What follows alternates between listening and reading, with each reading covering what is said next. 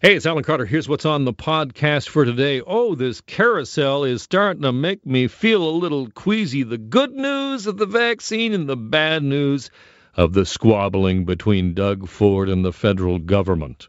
Let's get to it. Oh, baby Moderna, you cheeky so-and-so coming through right before Christmas. Yeah, baby, love it, I love it. Yeah, get us some more vaccines. Oh, bring it. Bring that sweet, closer to room temperature love. Bring it right over here. Right. I am no longer in your thrall, ice cold shoulder Pfizer. No, I have options now. So exciting. Officials have said that they expect doses of this Moderna vaccine, just approved this morning, to arrive in Canada within 48 hours. 48 hours. It's almost as good as Amazon. Canada has inked a deal to get 168,000 of the doses of the vaccine by the end of December. Unlike the Pfizer that I just mentioned, that super ice-cold COVID vaccine, which has those strict cold chain requirements, that's what they call it. You got to have the special freezer. We don't need that anymore, man. You can keep those big freezers. Actually, don't keep them. We need them because we have Pfizer. We need all the vaccine we can get. But what this means, of course, is that now we have Moderna's shot, and it can just be in a freezer, just your regular old freezer there. Where's your Frigidaire? I'll just put this in here. Just put these vaccines over here. And it means that we can actually go into remote communities. We can get into indigenous communities. We can get into long-term care right into the homes itself. It's exciting. And you can file that under the good news. And it's great. It is. It's wonderful. And what a Christmas gift. Eileen Davila, the medical officer of Health for Toronto, saying it's a Christmas gift, and absolutely it's fantastic. We get to tear into it. It's like when when you're a kid and they say, well, you can open one of these presents before Christmas. And you're like, wow! Yeah! That's great. But the more I think about it, the more I come to realize that living in Ontario and, dealing with the pandemic, some people talk about it, it's like a Groundhog Day, just over and over again, the sameness of it. It's not that. I've realized now what it's like. It's like being on the carousel at the fun fair. Yeah, that's right. You get up on the painted pony. You pick the one you want. I'll take the stallion, thank you very much. I don't know who picks the bench. Who decides the bench is where I want to sit? But anyway, you get on the horse, and it goes up and down as you go around and around. And really, I think in many ways, that is really what the pandemic has been like here in Ontario. Because you get these ups, like, whoa, vaccine, that's a big up. And then you get the downs, where you have the squabbling between the medical officials on one side, the hospital association, the doctors, and the business people, and in the middle is Doug Ford and his government trying to chart some kind of a course, and we're all tired, and we need better communication, and we have this fatigue, and that's the down. And eventually you just come back around again, and you start seeing the same scenery over and over again, like you're Fred Flintstone. And the same background just keeps going past again and again and again. So if the up today on the carousel of COVID is Moderna, and that's a big up, then the down, the low, is this ongoing fight, escalating fight now, between Ontario and the federal government over what's happening at Pearson Airport. Keep in mind, this is just after Doug Ford makes his announcement about the fact that the lockdown's not coming into place until the 26th, and there's all kinds of hue and cry over that from medical officials say that's not a good idea. It's going to be more deaths, and we're kind of giving people permission to just go out and do whatever they want up until Christmas. And before Doug Ford would even address any of those questions about the timing, and about whether or not we need a more strict lockdown or whether we don't need a lockdown at all, because that's the contention from Ottawa, saying, what are you doing with us? Our numbers are low. But even before he addresses any of that stuff, Doug Ford goes off preemptively, again, over the fact that he believes passengers, travelers are coming into Pearson and they're just going out into the community and spreading COVID. And what's even scarier is maybe they have this new strain. Here's Doug Ford. This is absolutely critical right now. We have over 60,000 international passengers coming into Pearson Airport every week with minimal checks in place right now. And as we all know, with this deadly new strain of COVID-19 spreading around the world at an alarming rate, but there's just not enough to protect us from the threats coming in from outside at our borders on a daily basis. So without further action by the federal government at our borders, we remain at extreme risk right now. Okay, that is scary sounding. That is not that. That's the horse on the way down, is what that is. So, can I get off this carousel? What do you mean? I can't get off. Now that I'm on, I can't get off. It's like Hotel California. I can check out any time, but I can never leave. Here's Bill Blair, the federal minister, with his response to Doug Ford. And I want to advise you that these mandatory quarantine measures put in place by the Public Health Agency of Canada have been effective. COVID-19 cases related to international travel currently account for only 1.8% of all cases. That means 98.2% of COVID transmissions are a result of community transmissions, not international travel. That is Bill Blair. Do I think that international travel is a problem and that there is leakage at the airport and not enough is being done? Absolutely. I think everybody realizes that more needs to be done. Quebec has also now said that they've joined in the call from Doug Ford for more measures to be implemented by the federal government, especially with this new strain that we're all very, very concerned about that has prompted the suspension of flights from the UK for 72 hours because of this new strain of coronavirus that appears to be more contagious. But by Ontario's own admission, by its own data that it put out this week, travel amounts for a very small amount of community spread of infection. The majority of it is because of close contact, because of what people are doing in their homes. It's also because of people working in warehouses at Costco or at Walmart or Amazon, Frontline. And I don't mean to single those companies out, but they all have had COVID outbreaks either in stores or warehouses. And so we know that's a problem. And so we know that people living in close quarters is a problem. We know that people not feeling like they have an option other than to go to work, we know that is a problem. But the rant we get is about what's happening at the airport. And I want to play this for you. Remember what Doug Ford was just saying about how frightening and this new strain was and how at risk we are? Man, scary stuff. Moments after he says this, the Associate Medical Officer of Health for this province, Dr. Barbara Yaffe, had this to say about the new strain. And that's how the virus latches on to the human cells and enters. So there's been a significant mutation in the spike protein that is making it more efficient for the virus to get into the human cells. So that's the theory of why we believe that it's more transmissible. It's more easily spread between people. At this point, there's no evidence to say that the illness it causes is any more severe or any different.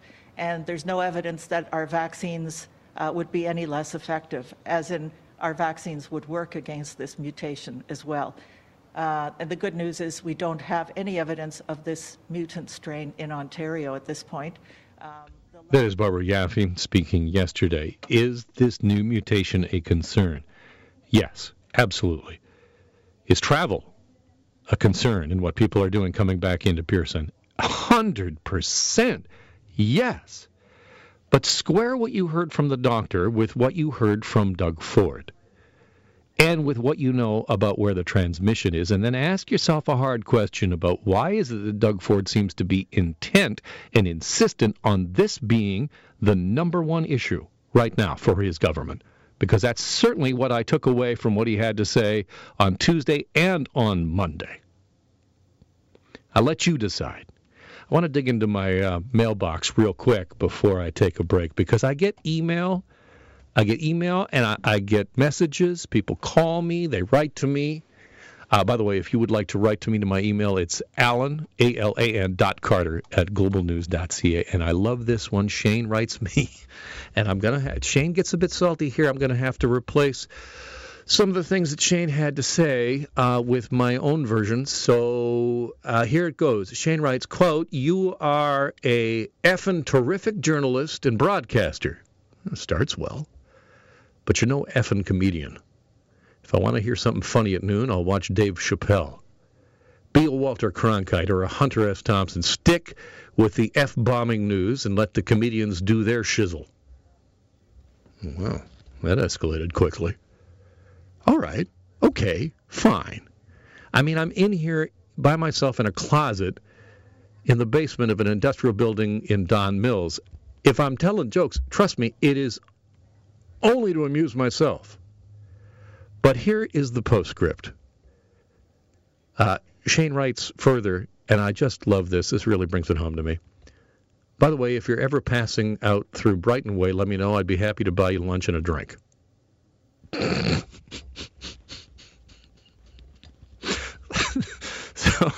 So doesn't that say something about the way we all communicate? I think it says something about Ontarians and Canadians. Like, I'm going to disagree with you, tell you how it is, and I'm going to use some pretty salty language about it. But if you're heading out my way, come on by. I'll buy you a drink and some lunch. Thanks, Shane. Appreciate you writing. If you'd like to write to me, Alan.Carter @globalnews.ca. If you're under the age of 50 and think to yourself, I don't know what this email thing is, my DMs are open at @CarterGlobal on Twitter.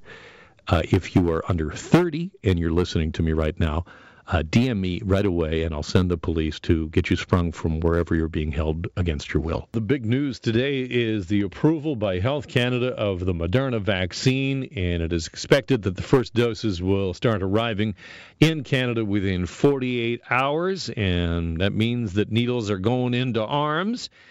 And we're getting closer to really tough decisions about who is first and who should be getting it. Obviously, with the Pfizer vaccine, it had a requirement for super cold storage, and that's why, for example, in the province of Ontario, we were not going into long-term care. Instead, we were having frontline workers come to hospitals and to settings that had those super cold freezers so that they could get the vaccine there. Now that we have the Moderna vaccine, we have more choices, and the choices are going to be increasingly complicated. You may know that in the UK, they decided that the first vaccines were going to go to the elderly population, to seniors. In Florida, the governor of Florida has said that the vaccines will go to seniors first. And even when asked, did that mean, for example, could a snowbird, could someone who lived half of their year down in Florida and then half of their year here, could they go down to Florida and get a vaccine in Florida because they're a senior, whereas perhaps they wouldn't get one here because they've decided here that it's the frontline workers first? So the question for you at 416-870-6400 is seniors or frontline healthcare workers, what makes the most sense to you? If you were on the command table advising Doug Ford, where would you say, Doug, this is where you need to point the needle? To the seniors or the frontline healthcare workers, those that are going into LTCs, those who are in emergency rooms, who are in hospitals? Bob is in Queensville. What do you think, Bob? Where should we go first? Honestly, I believe it should go to the frontline workers first, for the plain and simple reason they're going into these homes, into the hospitals, and they're leaving the hospitals, and they're coming back the next day. And if they do happen to come in contact with the person, say, yesterday, and then they go into one of the long-term care centers today, they're going to be spreading it. Yeah, exactly, Bob. That's a great point. And thanks, Bob. I appreciate it. So it's a vote for the frontline healthcare workers. I mean, you can see how quickly, one frontline healthcare worker going from home to home would be a problem. But remember, that's not happening anymore. We've stopped that. And supposedly we have safeguards in place, but we've seen that the iron ring is failing around LTCs. So there's a vote for frontline workers. Let's go to Frank in Toronto, who has a different perspective. Hi, Frank. Hi, Alan. I personally think in the circumstances, we've got to look at the stats. And the stats are quite clear that most of the people that have died from COVID are those in the long-term care homes or in the nursing homes. The reason why I think they should be priorities in terms of in connection with and compared to, say, the healthcare workers is such that if the healthcare workers do get the vaccination themselves, it doesn't prevent them from transmitting the disease to the elderly in these nursing homes, because they're not certain yet at this point of whether or not they still carry the virus with the vaccination in their nasal cavities. So I think it should go directly first to those elderly people who are at higher risk. Okay, thanks, Frank. So that's Frank saying that it should go to those that are most at risk, and that has been the argument of the governor in Florida, is that the outcomes for those, under 50, those that are under 40, much, much better, and those that are in, senior years, advanced age, that the outcomes, it is much, much riskier. It is a much, much more dangerous proposition for someone who is 70 and above to get COVID. Let's go to David on line 4. What do you think we should be putting those vaccines first? Where should we be jabbing the arms? Seniors or frontline healthcare workers? Seniors. It shouldn't even be a question. They're at the most risk of dying. Everyone else is enjoying a 99.7 recovery rate. So I don't understand how this could even be a question. But in the province of Ontario, we have decided that it will go to frontline healthcare workers. That's what we've chosen here. Well, we've chosen stupidly because we need to be giving it to people who are most at risk of dying. All right, thanks, David. Let's get to line 3. And this call from Toronto. Who's on the line? Hello? Hey, is this Derek? Yes, Denrick. Denrick, my apologies. Denrick, you're voting not for the seniors? You're going the other way? Yes, I'm going frontline because I think that makes more sense. Because why does that make more sense? Because you've heard from our last 2 callers who say that the outcomes are so much worse for seniors, so it doesn't make sense. How do you respond to that? Well, a lot of seniors are stabilized, right? They're in a room by themselves sometimes. Frontline workers have many contacts with different individuals, and those who are applying the service cannot be vulnerable. They have to be the ones that are well equipped so that when they go to deal with other people that they're well, That's what I think. Thanks, Denrick. Appreciate it. All right. You heard what Denrick had to say. I think I got time for one more call. Zeke is calling in for Brampton. I'm just going to guess, Zeke, that you're going to disagree with our last caller. Oh, definitely. We definitely need the older population vaccinated first. I mean, those are the people that we're trying to protect, right, with this whole lockdown thing. So I don't see why we wouldn't give them the vaccination first. But even though the argument had been and has been, as we've heard from General Hillier here in Ontario, that it, first of all, there was the logistics that we can't go into long-term care home, but now we have the Moderna. But still, the choice here is that if we can inoculate and protect those that care for seniors, that is a better way to protect them in the early going when we don't have that many doses. I don't really think that's right because, I mean, like you said, the older population is the population that's at a higher risk. And not only, risk of life, it's just mental as well, you know what I mean? They've been locked up for so long, been told to stay away for so long. Can we make the rest of these people's lives a little bit better? Thanks, Zeke. I really appreciate your call. Thank you to everyone who got on the old horn, picked up the phone, Yeah, that's what that thing is in your pocket. Oh, my goodness, that thing is a phone, too. I can call people. How about that?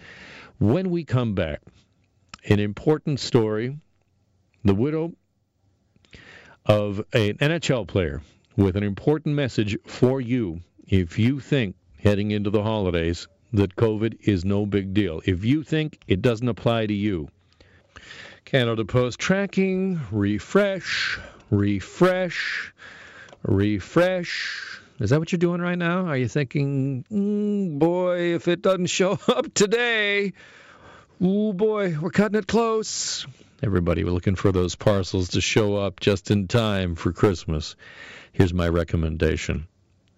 Start working on your artwork. Start working on your drawing skills, because this is what you need to do. This is what I was prepared to do until a parcel showed up, thankfully, on Monday. Oh my goodness.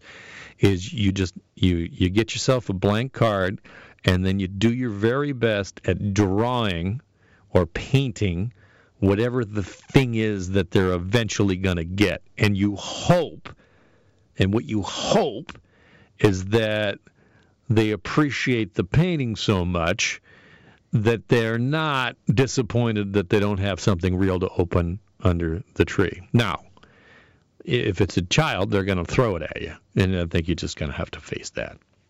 That's just the way it goes. Refresh. Oh, as I'm looking at that, this is just in. Doug Ford says Ottawa has allocated 53,000 doses of Moderna.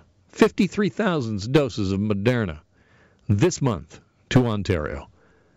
And guess what he calls it? Anybody want to guess? Anybody want to guess? Is it an absolute champion? That's close. Nope.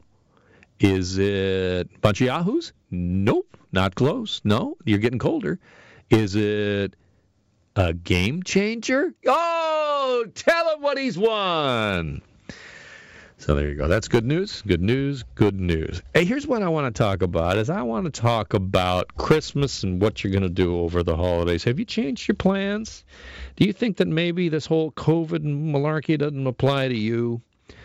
Well, Emily Cave wants you to take COVID seriously. The wife of Edmonton Oilers center Colby Cave, who died in April after suffering a brain bleed, wants you to know how the pandemic is impacting people like her, people who can't say a final goodbye to their loved ones. Quote, "My 25-year-old husband died alone," Emily Cave wrote on Instagram back in November. "I have no clue what his last breath was like. I have yet to be able to have a funeral because of this global pandemic. So for goodness sake, wear a mask. Wash your freaking hands.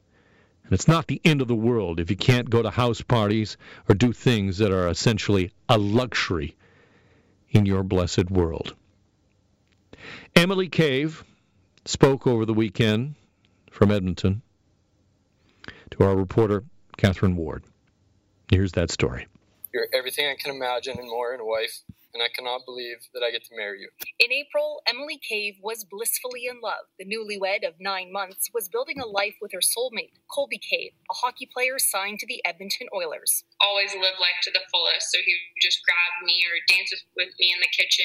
The pair had recently come back to quarantine in Barrie, Ontario, as the pandemic brought the world to a halt. The hockey season had ended, but one night, time froze for Emily, and her life would never be the same. 11:06, I remember it exactly. He started complaining of a headache, and Cole was like the epitome of health. Overnight, his condition got worse. By morning, Colby was taken to the local emergency room. I put my hand on his face to see if he had a fever. He was really cold, so I took his temperature, and he was actually hypothermic. The 25-year-old was airlifted to Sunnybrook Hospital and rushed to surgery, where doctors discovered a brain bleed. In those 14 hours, I found out he wasn't going to make it. But the most difficult news for Emily was that COVID-19 restrictions at the time prevented her from staying by Colby's side in the ICU. I did get to see him behind a glass again and talk to him on a walkie-talkie. Again, couldn't touch him or anything. And after that, I wasn't allowed in.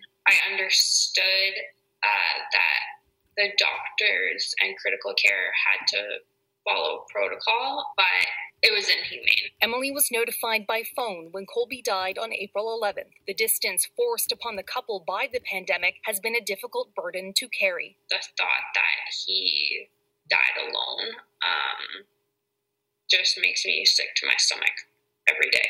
Emily says she hopes other people realize by taking precautions to help limit the spread of COVID-19, loved ones will have a better chance to say their goodbyes in person, even for people not infected by the virus. You not being allowed to be with them as they take their last breaths because of restrictions or because people can't listen to rules. I just want people to wake up. Catherine Ward, Global News. That was Emily Cave speaking with our reporter, Catherine Ward. Smarten up. That's the message. It's not just those with COVID. As we see the numbers go up, hospitals are straining, ICUs are full. People who need treatment for other kinds of conditions are being turned away. They're having a harder time getting into the hospitals. And then you have situations like the tragedy in Edmonton, what happened to Colby Cave, and the fact that his wife couldn't be there with him.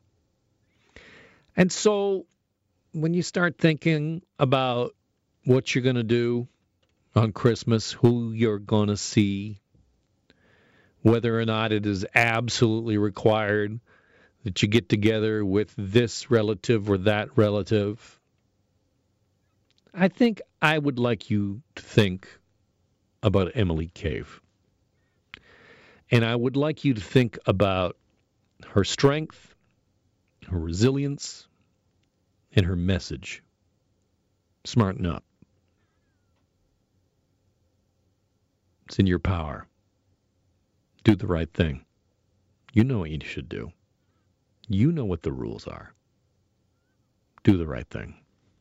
I want to finish with this story. This is from The Guardian. And I'm going to try to get through this one and not get fired. Let's see if we can do this. Let's just see if I can make it out here. I've got like a couple minutes. Here we go. Okay. The Guardian. This is a report out of The Guardian in the UK where researchers have long noticed the differences in birth rates at various times of the year. But whether this is the result of seasonal fluctuations in fertility or sexual activity, that's not really clear. So researchers went out and they got data taken from an app called Clue, I believe is what it's called. And what it is, it's a women's health app, and it contains anonymous sexual activity logs entered by women, by 500,000 women in the United Kingdom, France, Brazil, and the United States. And here's what those activity logs show. That the 3 days leading up to Christmas represent an absolute no-go zone for many women. Now, you just think about that for a moment. Is there anything that takes away the mood more than the lead up to Christmas? Just think about that for a moment. Now, here's the good news. Things improved once Christmas arrived, with Clue users reporting a sustained surge in sexual activity that lasted from Boxing Day until the New Year. So just like the pandemic, we just got to get through the next little while. And then after that, oh my goodness, yeah! That's the podcast for today. Don't forget, The Alan Carter Show, weekdays, starting at noon.